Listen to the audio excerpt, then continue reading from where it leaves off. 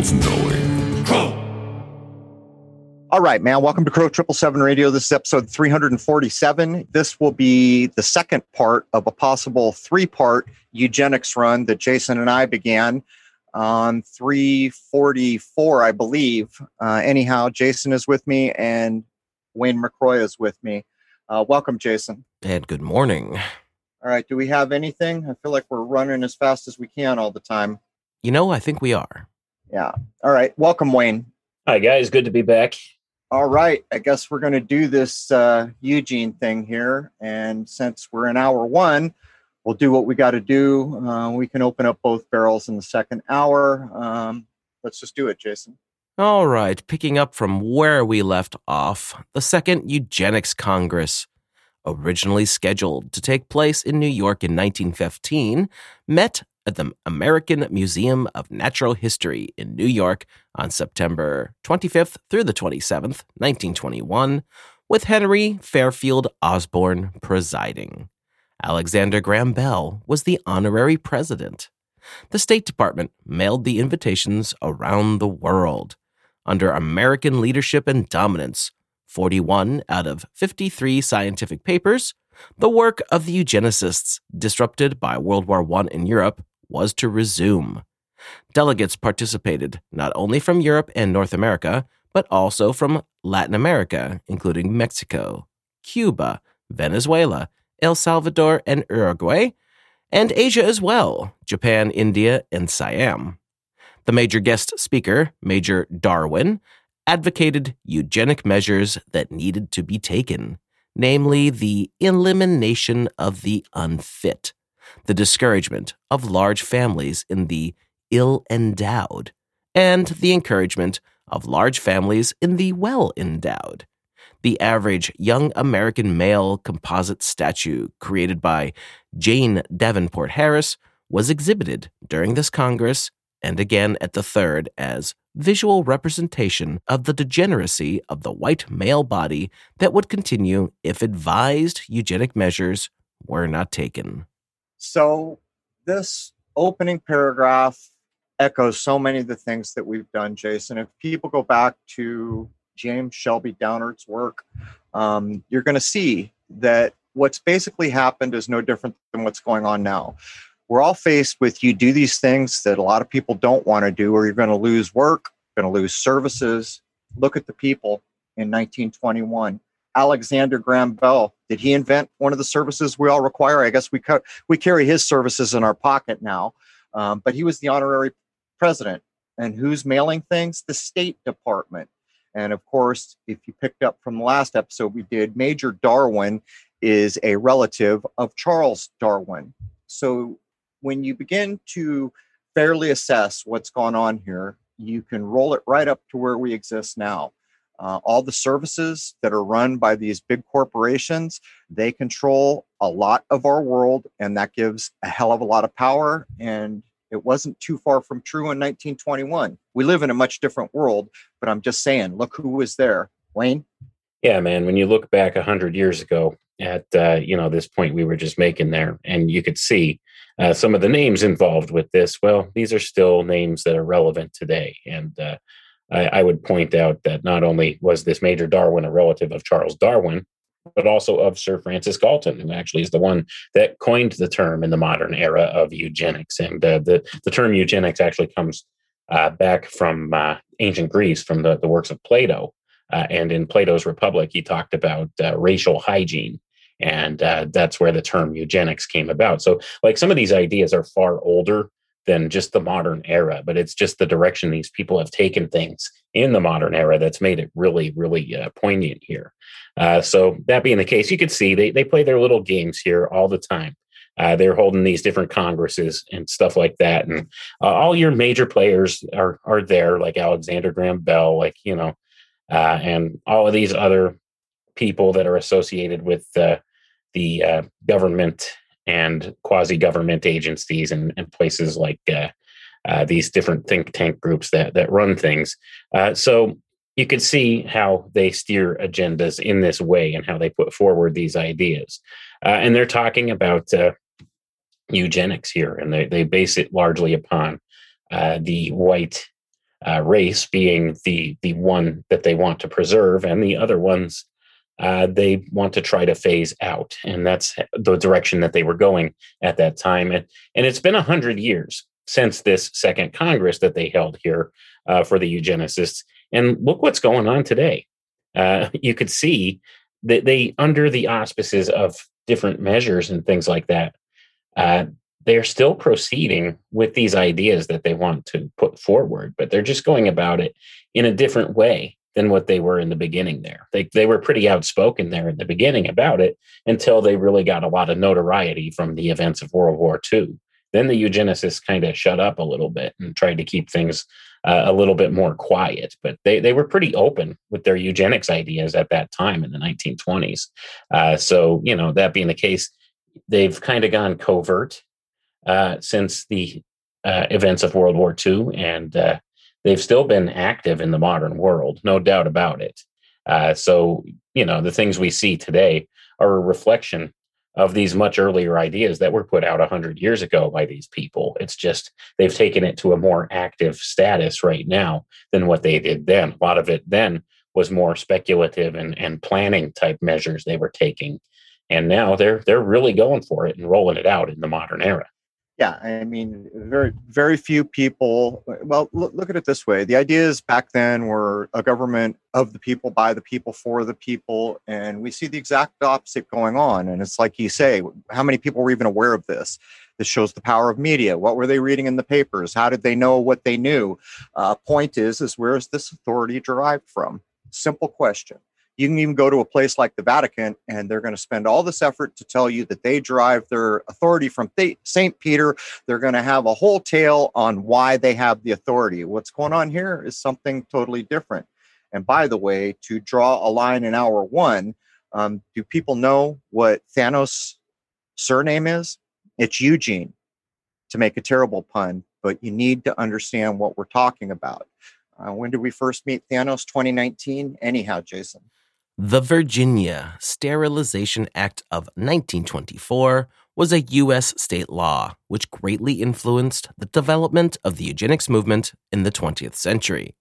The act was based on model legislation written by Harry H. Laughlin and challenged by a case that led to the United States Supreme Court decision of Buck versus Bell, in which the court ruled that a state statute permitting compulsory sterilization of the unfit, including the intellectually disabled, for the protection and health of the state, did not violate the Due Process Clause of the 14th Amendment to the United States Constitution. Since the Supreme Court upheld the law, it proved that it was constitutional and made it a model law for sterilization laws in other states. Justice Holmes wrote that a patient may be sterilized on complying with the very careful provisions by which the act protects the patients from possible abuse. Between 1924 and 1979, Virginia sterilized over 7,000 individuals under the act. The act was never declared unconstitutional. However, in 2001, the Virginia General Assembly passed a joint resolution apologizing for the misuse of a respectable scientific veneer to cover activities of those who held blatantly racist views. In 2015, the Assembly agreed to compensate individuals sterilized under the act. This is what I don't like about Hour One. There's things that need to be said here, and those things relate directly to what Jason was just talking about. So we could ask the question, if there was a supposed law that was approved all the way to the same Supreme Court in 24, was in full swing, was challenged, and the Supreme Court still upheld, no, you can do whatever you want to those people. It must not work, right? This is their solution, and yet eugenics never ends or pulls back. But listen to this part. This is the key part where I have to weave a thread speaking in the hour that I'm speaking. However, in 2001, the Virginia General Assembly passed a joint resolution apologizing. Well, why? Because it was wrong. And so what it shows is that the Supreme Court backed this for whatever reason they backed it. And when it finally gets enough attention or modernity, whatever the reason is, they apologize for it. But think of what's not written here. You could almost hear the wheels turning. Well, we'll apologize for this things we did. There must be some way we can get people to volunteer to do this. If you're following what I'm laying down. Yeah, I'm following what you're laying down. This 1924 law that was passed that sterilized over 7,000 individuals there in Virginia. This is completely and totally unethical. And I will maintain to this day, anytime you see any of these government or quasi-government think tank groups coming together and forming a quote unquote ethics committee, it's because they plan on committing some type of atrocity against humanity. And they're just looking to find ways to justify this action that they want to take. It's not actually to discuss whether this is ethical or not.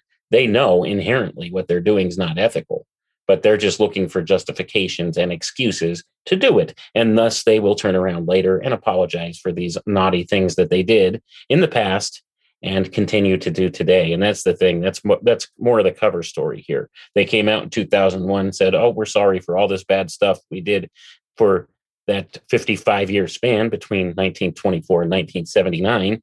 And, then it says later here in 2015, they agreed to compensate individuals that were sterilized under this act. Well, how many of those people were still alive? How many people wound up getting compensation for that? No children, right, Wayne?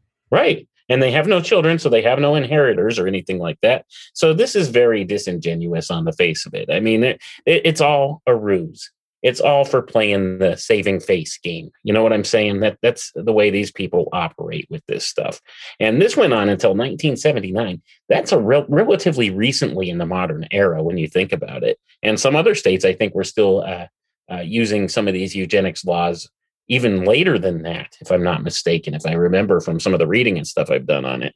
But it's not right. And you could see how they took this all the way to the Supreme Court. And of course, they go through this whole rigmarole of where they talk about, oh, well, does this violate the Constitution? And then they come up with these little loopholes for ways that it doesn't violate the Constitution. So then the Supreme Court holds this act up and, it creates that precedent. And that's the whole thing with the legal world. They don't really care about looking at the original laws or the Constitution or anything like that. They care about the precedent that's set by other judges. So once this precedent gets set, then other judges look at it and say, oh, well, there's the precedent, so I'm going to do what the precedent says, rather than going back to the original law and interpreting the intent of the law. They don't do that. Instead, they'll hold up the precedent. So you see how this turns into a whole can of worms in and of itself. And this is the go along to get along game, and they all play it. They all play it. Everybody in these positions of power within government and quasi-government agencies, they hold up these precedents and use that as their justification for doing wrong things. And I will, continue to say that anytime you see anything about an ethics committee or, these kind of things, they already inherently know they're doing something wrong, and they're just looking to save face with their justifications of this. And, if they weren't doing wrong, would they have to turn around later and apologize? I don't think they would, or offer compensation. No, that's not how it works. So that they know that they're doing wrong, and they're just looking for any way to get away with it that they can, because they have something else in mind for this whole thing. And it's not about the quote unquote purity of the race or anything like that, or the health of the people. And that's the big guys that they use even unto this day. It's all about public health. It's about the health and the well-being of the people. No, it really doesn't have anything to do with that, folks, because if it did, they wouldn't violate ethical considerations to do things like this. And clearly they have done so in the past. I mean, we're looking at the history of it right now. And we all know where this eventually leads here. I mean, we're getting up to the 1930s now in the notes, but we know where it goes from there if we've studied history at all. Well, there's another side of this. And maybe I'll talk a little more about it in an hour or two, because the double barrel shotgun is pointed at us nonstop now. But consider, how would I even say this? If you look at the world based on all the eugenics and other shows that we've researched, you can see that what they view as inferior is now being promoted. keep this in mind as Jason reads the next bullet point. Think of all the shifts that have happened when America made everything it needed and it made the best things that were going out into the world, and how that was all dismantled. Now almost everything is built in China. Bear in mind when Jason opens up the actual view of one of the countries that was at the eugenics conference that we just stated, so you know what their mind is. But it goes further than that. People complain about silly things like movies, like, oh, that beloved hero was supposed to be a man, or that beloved hero is a white guy, or that beloved hero. All these things, it all relates to the same thing. They have an idea that some races are controllable, and that's going to play into the notes that we get into here. In 1931, the Japanese invade Manchuria, seeing the Chinese as an inferior race.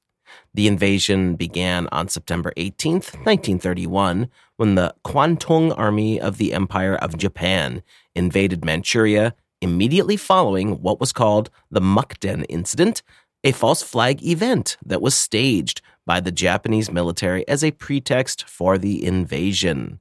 At the end of the conflict in February of 1932, the Japanese established the puppet state of Manchukuo. Their occupation lasted until the success of the Soviet Union and Mongolia with the Manchurian Strategic Offensive Operation in mid-August of 1945. So they're not the only ones who play the false flag game, eh? The old ones are the good ones, right? The oldies but goodies work every time you do it. It's a bit like politics, the race card. Right now, pedophilia, that'll get you some real traction to do things like Apple is doing right now, saying because of pedophilia, they have the right, or they're going to have the right to go into your images in your cell phone in your pocket. But this is the thing, at what point do we wake up? This is known to be a false flag incident. It's remembered in history, however it actually went, as one of the most brutal invasions you can imagine. I'm taught about this because of the Boxer Rebellion and other things when I'm in the Marine Corps. But go look at a map. Look how tiny Japan is. Look how giant China is.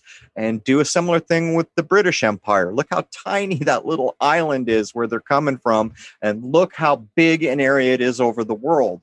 And when you comprehend what we're told went on back then with these tiny places taking over major parts of the world, now refocus your eyes on what's going on in our world today. I mean, what would you add, Wayne? I would add, once again, you see this whole concept here. It was a false flag that kicked this whole thing off there. And isn't this synonymous with the disingenuous nature of ethics committees and ethics concerns? It's the same kind of thing. Like they just come up with a reason to justify the actions they want to do that they know inherently are wrong, but they want to do it anyway. So they come up with this justification. Well, a false flag can be used as a justification, and it has been. And historically, like you said, the oldest tricks are the best tricks. And, once again, it shows right here in this bullet point how they utilize the false flag operation type narrative as a means of doing something unethical that they want to do, and they use it as a justification to do it. So once again, you could see that whole thing. And, when you do look at the size of some of these places that do these kind of things, they're relatively small starting out, and they invade much larger territories like the British Empire and like the Japanese here, as we're talking about in the bullet point. So, and all these things always relate to these eugenics ideas because, it's all about territory and, which is the ones that should be in control. It has to do with elitism at the heart of it all. These people, they feel that they're the elites of the world and they have the divine right to rule. And doing so, they want to reproduce themselves, but keep down the numbers of the other quote unquote races, or however they view it now. So it really, at the end of the day, it boils down to, it's a very small group at the top of the power structure here that pushes these ideas and is really looking for something a little bit different than what is presented in the public view of what is this racial idea and things of that nature, and eugenics. They're looking for something different. They're looking for something more specific. And, we may touch on that a little bit more later. It has to do with bloodlines when it comes down to it. So other than that, I don't think I have much more to add to that bullet point, other than, just the fact that this is always the way that they do things that they know are unethical. They'll come up with a justification for it and do it anyway. One of the things we tend to do is we're very myopic. We look at the thing we're looking at now and never relate it to the other things we already know.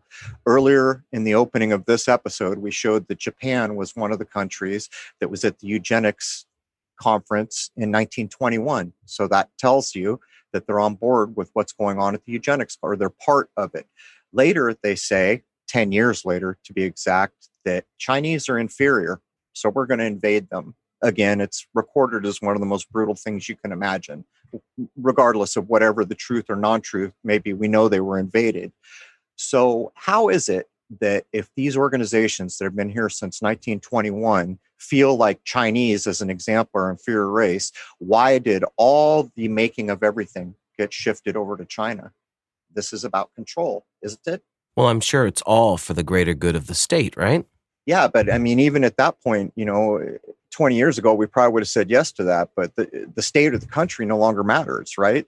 Everyone gets thrown under the bus at this point. So it's, maybe a little closer to what Wayne stated, a very small group of people, but it seems like there is no allegiance per se to any border or boundary. And that also points to the idea that maybe there's a realm here that we know very little of the land masses that actually exist, or who knows? We can all guess all day long.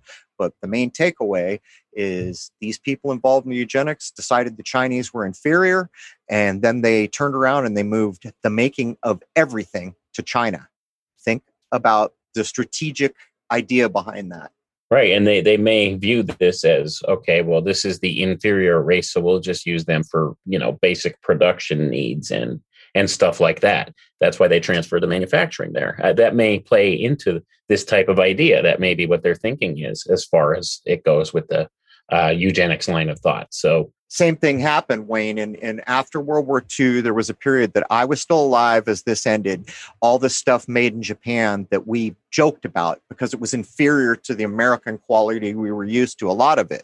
Now look at the difference between how someone views things made in Japan when they were just recently supposedly beaten in a war to where they stand now on the world stage. What is it? It's 10 years or something after World War II. We're best buds again with Japan. But the point is, people are old as I am, remember seeing that made in Japan thing stamped on crap that we basically made fun of because it didn't stand up to the quality of things that were made in America. And now look what Japan is doing.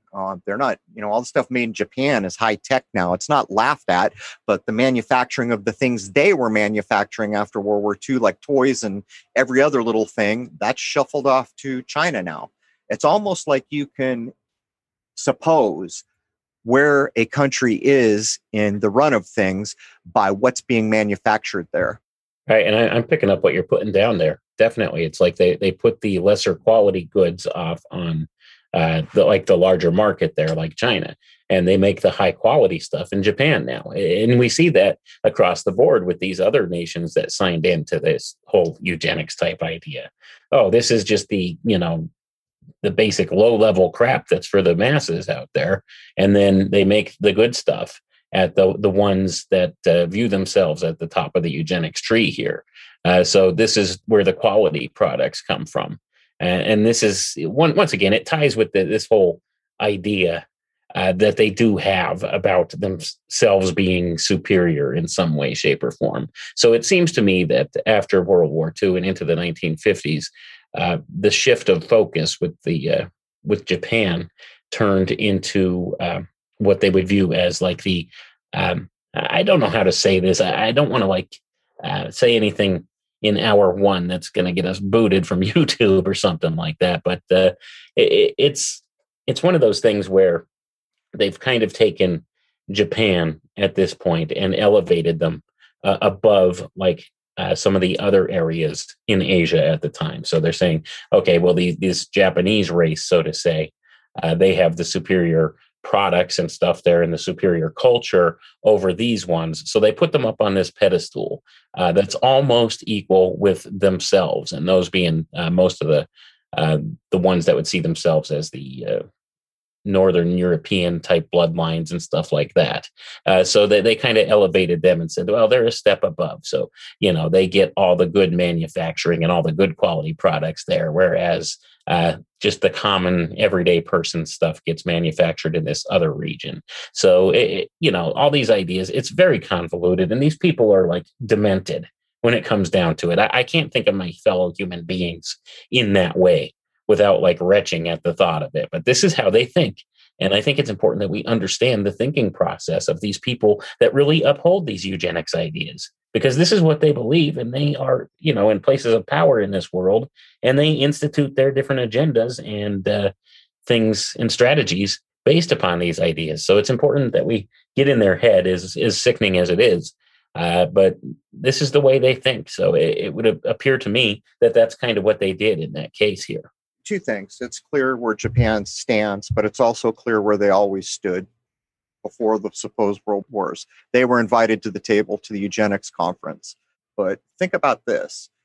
When Japan was making all this stuff that America made fun of, what it basically meant was you got to make this crap, and the payment you get for making it has to be very low, because after it's made there, it has to be shipped all over the world. So you can almost see that the manufacturing of general goods, widgets, or whatever it might be, a hammer, if a country is saddled with that, it almost is by definition a guarantee that the wage will always remain low. Think about it. So Japan had to shuffle off that manufacturing sector, and they immediately got into electronics and other things. Then they immediately started making cars that were at first nowhere near what America was doing. And now you can't find a car that's basically American. The parts come from anywhere. But just to see everything being made in a place is almost like a saddle that guarantees that most of the labor market will be held at a very low pay state. The joke about Japanese manufacturing was actually made in the third Back to the Future movie. Those movies are just the gift that keep on giving, aren't they?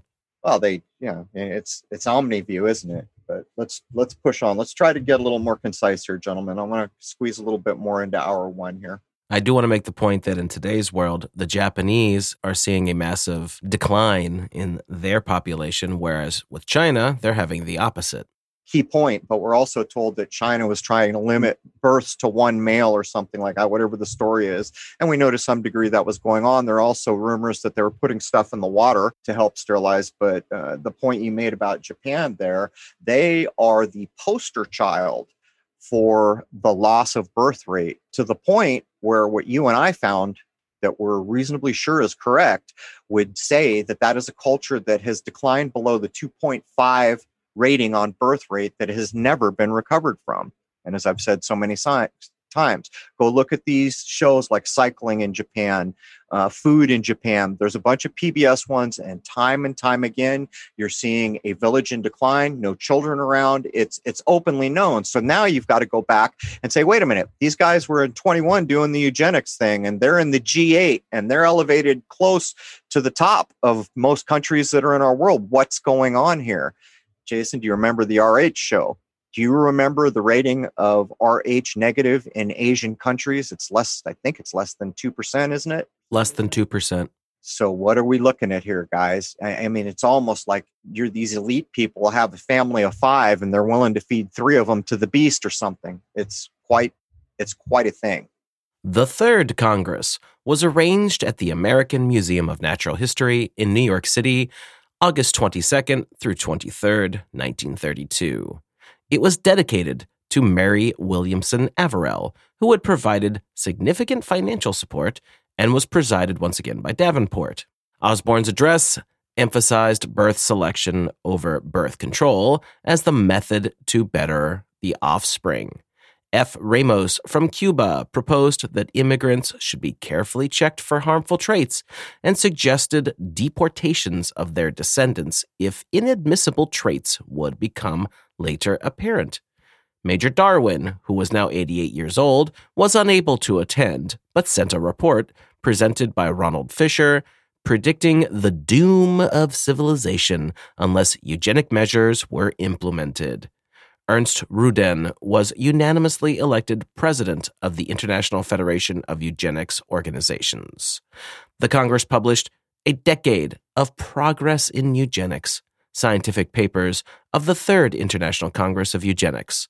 A Fourth International Eugenics Conference was not convened. The IFEO held 2 more international meetings, one at Zurich in 1934 and the last one at Scheveningen in 1936. In 1932, Hermann Joseph Müller gave a speech to the Third International Eugenics Congress and stated, "Eugenics might yet perfect the human race, but only in a society consciously organized for the common good." These people really love the concept of a Superman, don't they? It's a bit beyond the pale, and I guess I'll waste my time to point out that IFEO is a verbatim 9/11 code. But you see, the whole premise of what we're talking about here and the idea of eugenics flies in the face of any natural science that's ever gone on. From my point of view, we know damn well that it matters because we know damn well that the principles of air, water, fire, and earth are not only sound, but they drove this world for the majority of time. Human beings have been anywhere in the driver's seat, and they've been utilized in things like spagyrics that prove flat out, I can take a thing and break down to body, soul, and spirit. This works. This is provable. There it is. What we're looking at here is people it's almost like saying, okay, a God created this place. There's a God out there. Everybody created this place. But man, did he make a lot of mistakes, and we're his creation, but we can do a better job than he can now. So what we're going to do is we're going to ignore all the operating procedures that have been demonstrated work and are true and are provably there. And we're going to try to impose all this artificiality. And I don't know how else to put that in hour one. I mean, what would you add, Wayne? I would think it kind of speaks to their hubris as well, like the fact they think they could do a better job than the creator at this whole idea, and they see themselves as doing this for the quote unquote common good. And they use that as a justification for many of the things that they do? I mean, look at what's going on today for the common good, the public health. They use these same ideas, and it all ties to these eugenics ideas once again. And that being the case, it's, just one of those things where you really have to question what is the real motivation behind it, because it's not what they say on the surface. They are thinking in terms of the common good, and their idea of the common good is different from our idea of the common good. And the last bullet point we covered with the Japanese races and things of that nature kind of really tell the tale, don't they? Because we see that those are racial stocks that are in decline in this world, as we've discussed, in the different population studies and stuff we've looked at. So you could see what it is they're doing. And even though they've taken some of these other groups and put them up on this pedestal, well, they're still pulling the eugenics tricks on them, aren't they? So that being the case, you could see the direction this is going and the ones that are actually running it. So, it's all about dwindling down these populations.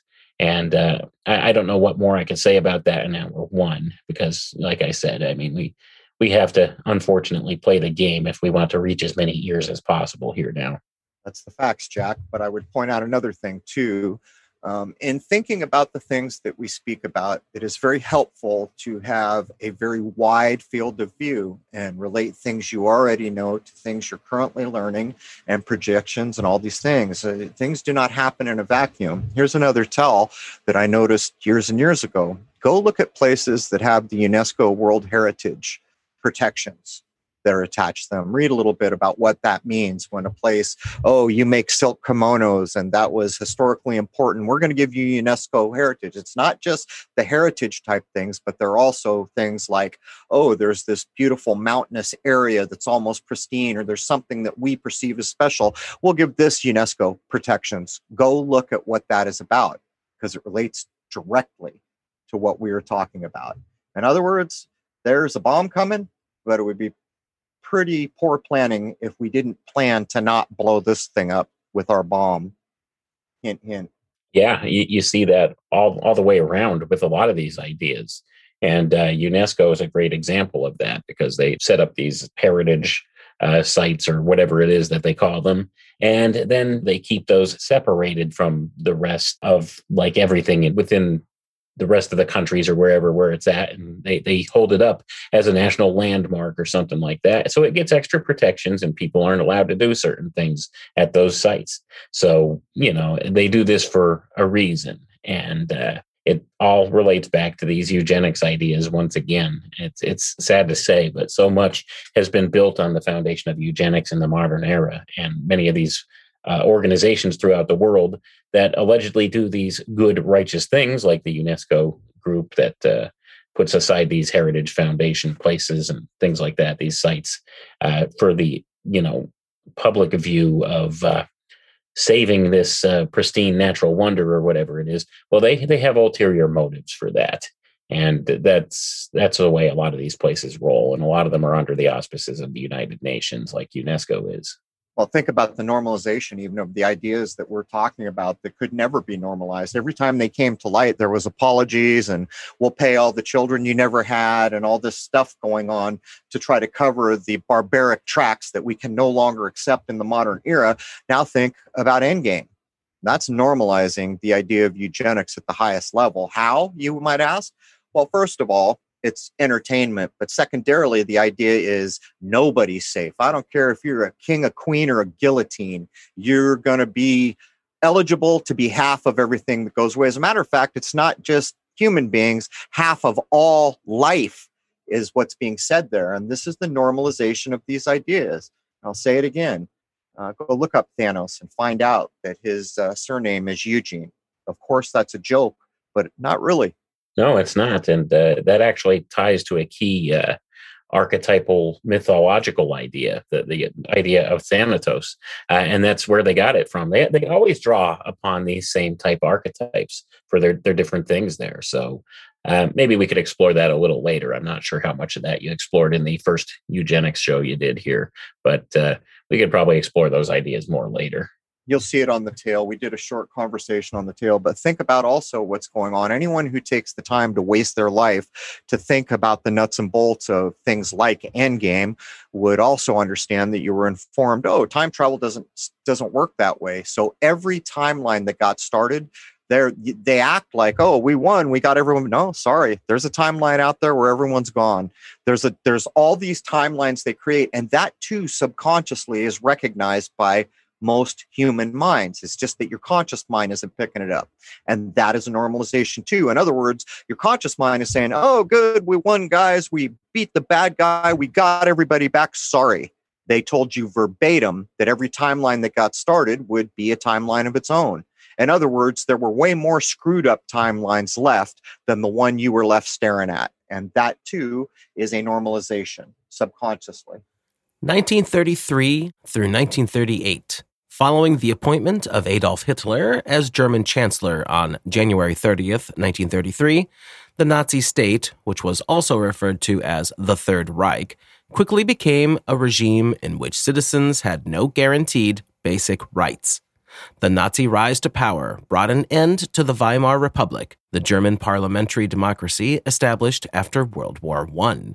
In 1933, the Third Reich is said to have established the first concentration camps, where the Nazis imprisoned its political opponents, homosexuals, Jehovah's Witnesses, and others classified as dangerous. Extensive propaganda was used to spread the Nazi Party's racist goals and ideals. During the first 6 years of Hitler's dictatorship, German Jews felt the effects of more than 400 decrees and regulations that restricted all aspects of their public and private lives. The majority of these policies were driven by eugenics notions. And there's a problem with everything we just said, because history is a lie agreed upon. And this is a thing where if you choose to talk about it in one way, you'll be ended online. I've actually openly been warned more than once that if you take the wrong side of this conversation to explore what might be true or what not, it can end you.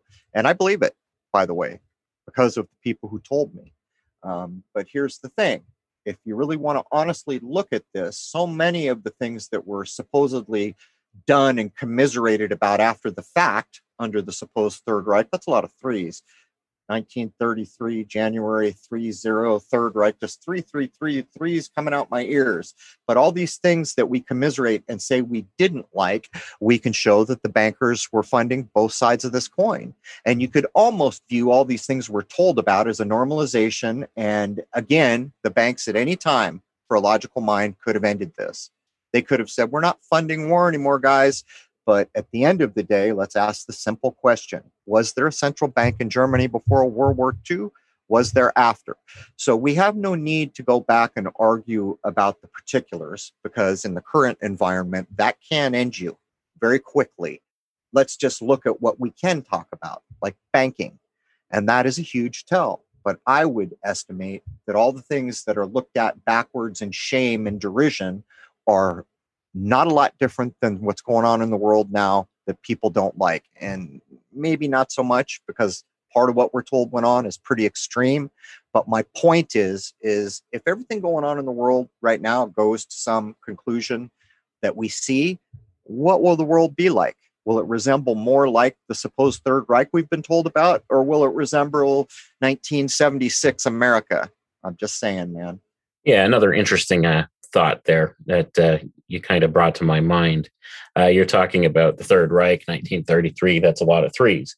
333. Okay. So this whole thing, when we look at this whole narrative that's been presented as our history with the World War II narrative and, the Nazi Party and the things they did in the sake and name of eugenics here, when you look at these ideas and you see that 333 there, 333 is a number that is associated with a force, I should say, or an archetypal idea called Karanzan, which is in different occult lore, the guardian of the veil. So what you see here when you start to explore these ideas of the veil, it's a revealing going on. So if you really look into these things, you will find information behind the veil that is not presented in the historical narrative. So that being the case, the keeper of the veil here being Karanzan, the keeper of this information, that archetype, is what you're exploring when you begin to look through these ideas and really delve deeply into especially the esoteric or occult side of what was going on in World War II. And the things that they tell us don't really stand up as far as what the accepted history is, because there was a whole lot more going on during that time frame than what we're told. And it was targeted at more than just that one specific ethnic group that this always gets targeted at. Okay. So when you start to explore these ideas, you could see there's more to be found behind the veil there. And that's kind of how this whole thing gets referenced in an esoteric type way, just inherent in those thought patterns. So you pointed out a good thing about the archetypes there. You did it on a previous bullet point. Just look at the flag, folks. There's a swastika that everybody for probably time immemorial to come will see a swastika and think evil Nazi thoughts, like all your history books have trained you to do. But you see, the swastika was around for millennia. Before that, it's still around now. I remember the first time I went to South Korea, saw buildings with swastikas on them, and I said, wow, what's that? That's when I looked. What does it mean? You can turn it to the left. You can turn it to the right. I'm not seeing any black ones. And you can see it's same as it ever was. These archetypes, these old Greek myths, these old things, these narratives and symbols that are in the human consciousness are latched onto and then put to work for not so good ends, I would estimate. The Eugenics Board of North Carolina was a state board of the state of North Carolina, formed in July of 1933 by the North Carolina State Legislature by the passage of House Bill 1013, entitled An Act to Amend Chapter 34 of the Public Laws of 1929 of North Carolina relating to the sterilization of persons mentally defective. This bill formally repealed a 1929 law which had been ruled as unconstitutional by the North Carolina Supreme Court earlier in the year. Over time, the board shifted their focus to include sterilizations. Their original purpose was to oversee the practice of sterilization as it pertained to inmates or patients of public-funded institutions that were judged to be mentally defective or feeble-minded by authorities. The majority of these sterilizations were coerced. Academic sources have observed that this was not only an ableist and classist project, but also a racist one, as blacks were disproportionately targeted. Of the 7,686 people who were sterilized in North Carolina after 1933, 5,000 of them were black. In contrast to other eugenics programs across the United States, the North Carolina Board enabled county departments of public welfare to petition for the sterilization of their clients. The board remained in operation until 1977. During its existence, thousands of individuals were sterilized. In 1977, the North Carolina General Assembly repealed the laws authorizing its existence, though it would not be until 2003 that the involuntary sterilization laws that underpinned the board's operations were repealed. Well, that took a while, didn't it? Well, they had to get something new in place. And the opening numbers of this little bullet point, how do I do this? Are we getting close to hour 2 here, Jason? I'm getting tired of hour 1. We're at 47. Okay, so, let's just go to the opening of the House bill. It's 1013. There's 311. And what is the public law done? 1929. There's 911 in code. But there's tells all the way through this. Who were the people being targeted for sterilization? Patients of public funded institutions. Now we're getting back into the idea of your personhood. This is not private things. These are, the public's funding this, so you're somehow not a child of God anymore. You're a person, or you're whatever the hell they want to do. Then they go on to show that of thousands of people, it's disproportionately black. And that echoes into the TV commercials that I see today, where there's a new TV commercial commiserating that only, I think it's 12% 12% of public business is black owned. And as I began to think about that, I quickly sat over at the computer to find out what the claim of how many black people make up the country. And you begin to see the same old skewing of perception over and over and over. And so the fact that this was found problematic in 1977, but never repealed till 2003. What's 2 years before 2003? There's a new game afoot, isn't there? We don't need these old things that can be recognized as horrific, that can be repealed. There's a new game in town. And the new game will be, we'll just have people ask for what we want to do, or we'll coerce to get them to do what we want them to do. But Wayne, let's be careful how we close out, and let's push to get into hour 2. All right. Well, yeah, you could definitely see the game that's been played here. And it took them a good 26 years before they realized in 1977 that, this wasn't a good idea. It took them till 2003 to actually do something about it, didn't it? So that should tell you something right there.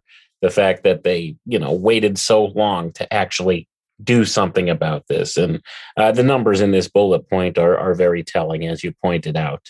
We see all these things echoed later on.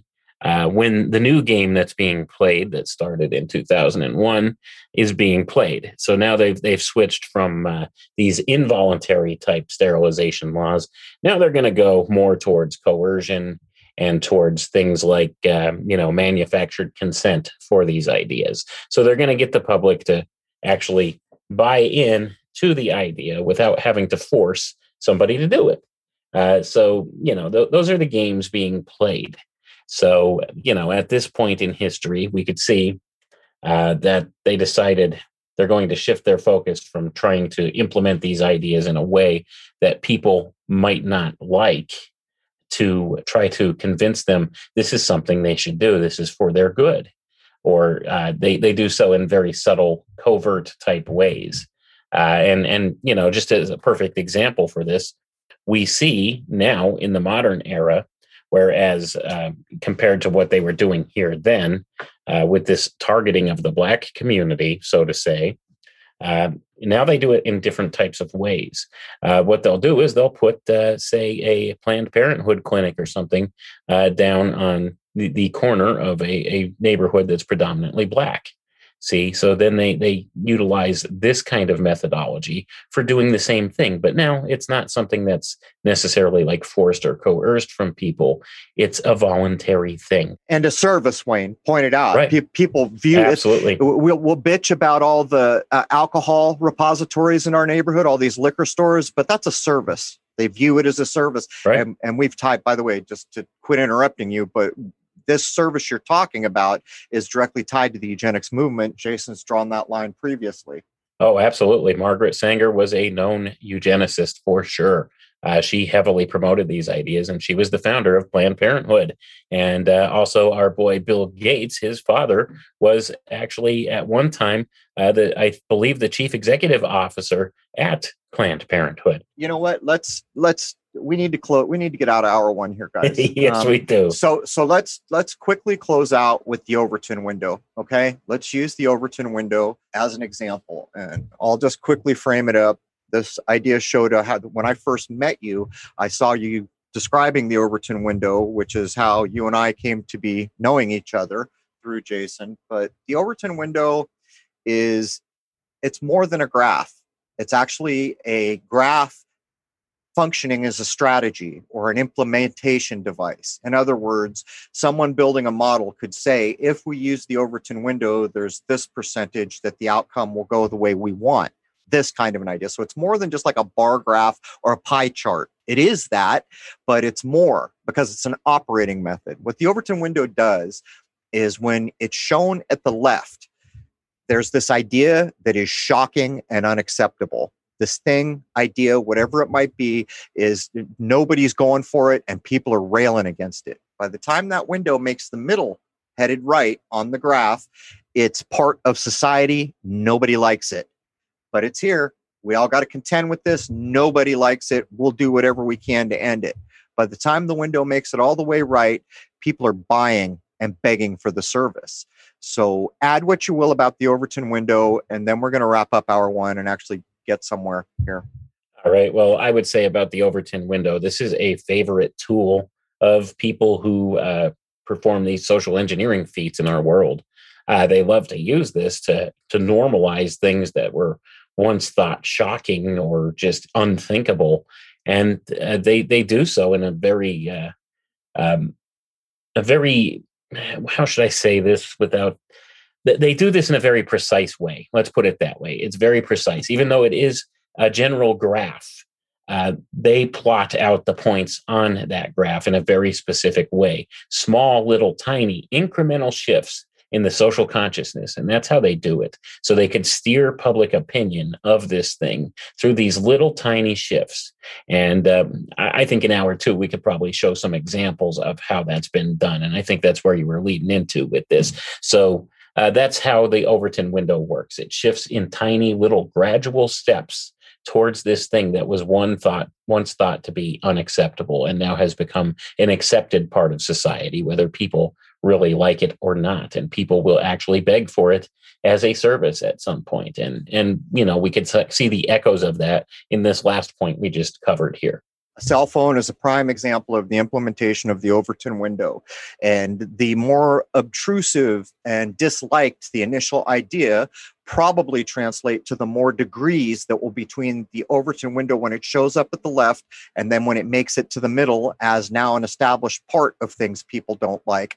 You could say this idea is not that shocking. There will be 10 degrees of movement between left and middle. This thing is completely shocking. Everyone hates it. There's going to be 5 decades of degrees between there and then. Jason, anything you want to add? I'm just going to wrap this hour one wherever it is. So we're getting into the 1930s, and now you're really going to see all these things coming to be in America. Laws all over the place, mass sterilizations, a whole lot of good times for the worst people in the world. So there are so many episodes that have tied into this because it is those groups of people which end up being associated even with the greatest sci-fi we all love. The stories of our lives, the music of our lives, the movies of our lives, the poems of our lives, just all of it. So much talent or things that we like to admire in relationship to where all these come. And it's not a lot different than what we see now, because what we're talking about now is services. Look at me. I'm a bit of a hippie now because I wasn't willing to accept a temperature gun to the forehead and a mask to get my hair cut. So I quickly decided, I made up my mind, that's a service I can do without, and I'll prove it. And anyone who sees me now knows I wasn't kidding. But this is what it's going to come down to. And this too is strategies within the idea of the Overton window. How many people, and I'm just going to make a terrible pun here. If someone was told, give us your phone or we're taking 5 years off your life, how many people do you suppose would actually hand over their phone? And that's a drastic example. But there it is. There's hour 1 of 347. We're going to come back in hour 2 at crow777radio.com, and we're going to be able to offer a lot more that ties what people are worried about now with this topic, which we purposely put on the table, which will probably be delivered in 3 parts. This is part 2. There it is, man. I'd like to wish you all a happy, healthy, and higher-minded new era. Join us over at crow777radio.com for hour 2 of episode 346 with Jason Lingren and Wayne McCroy. There it is, man. Cheers.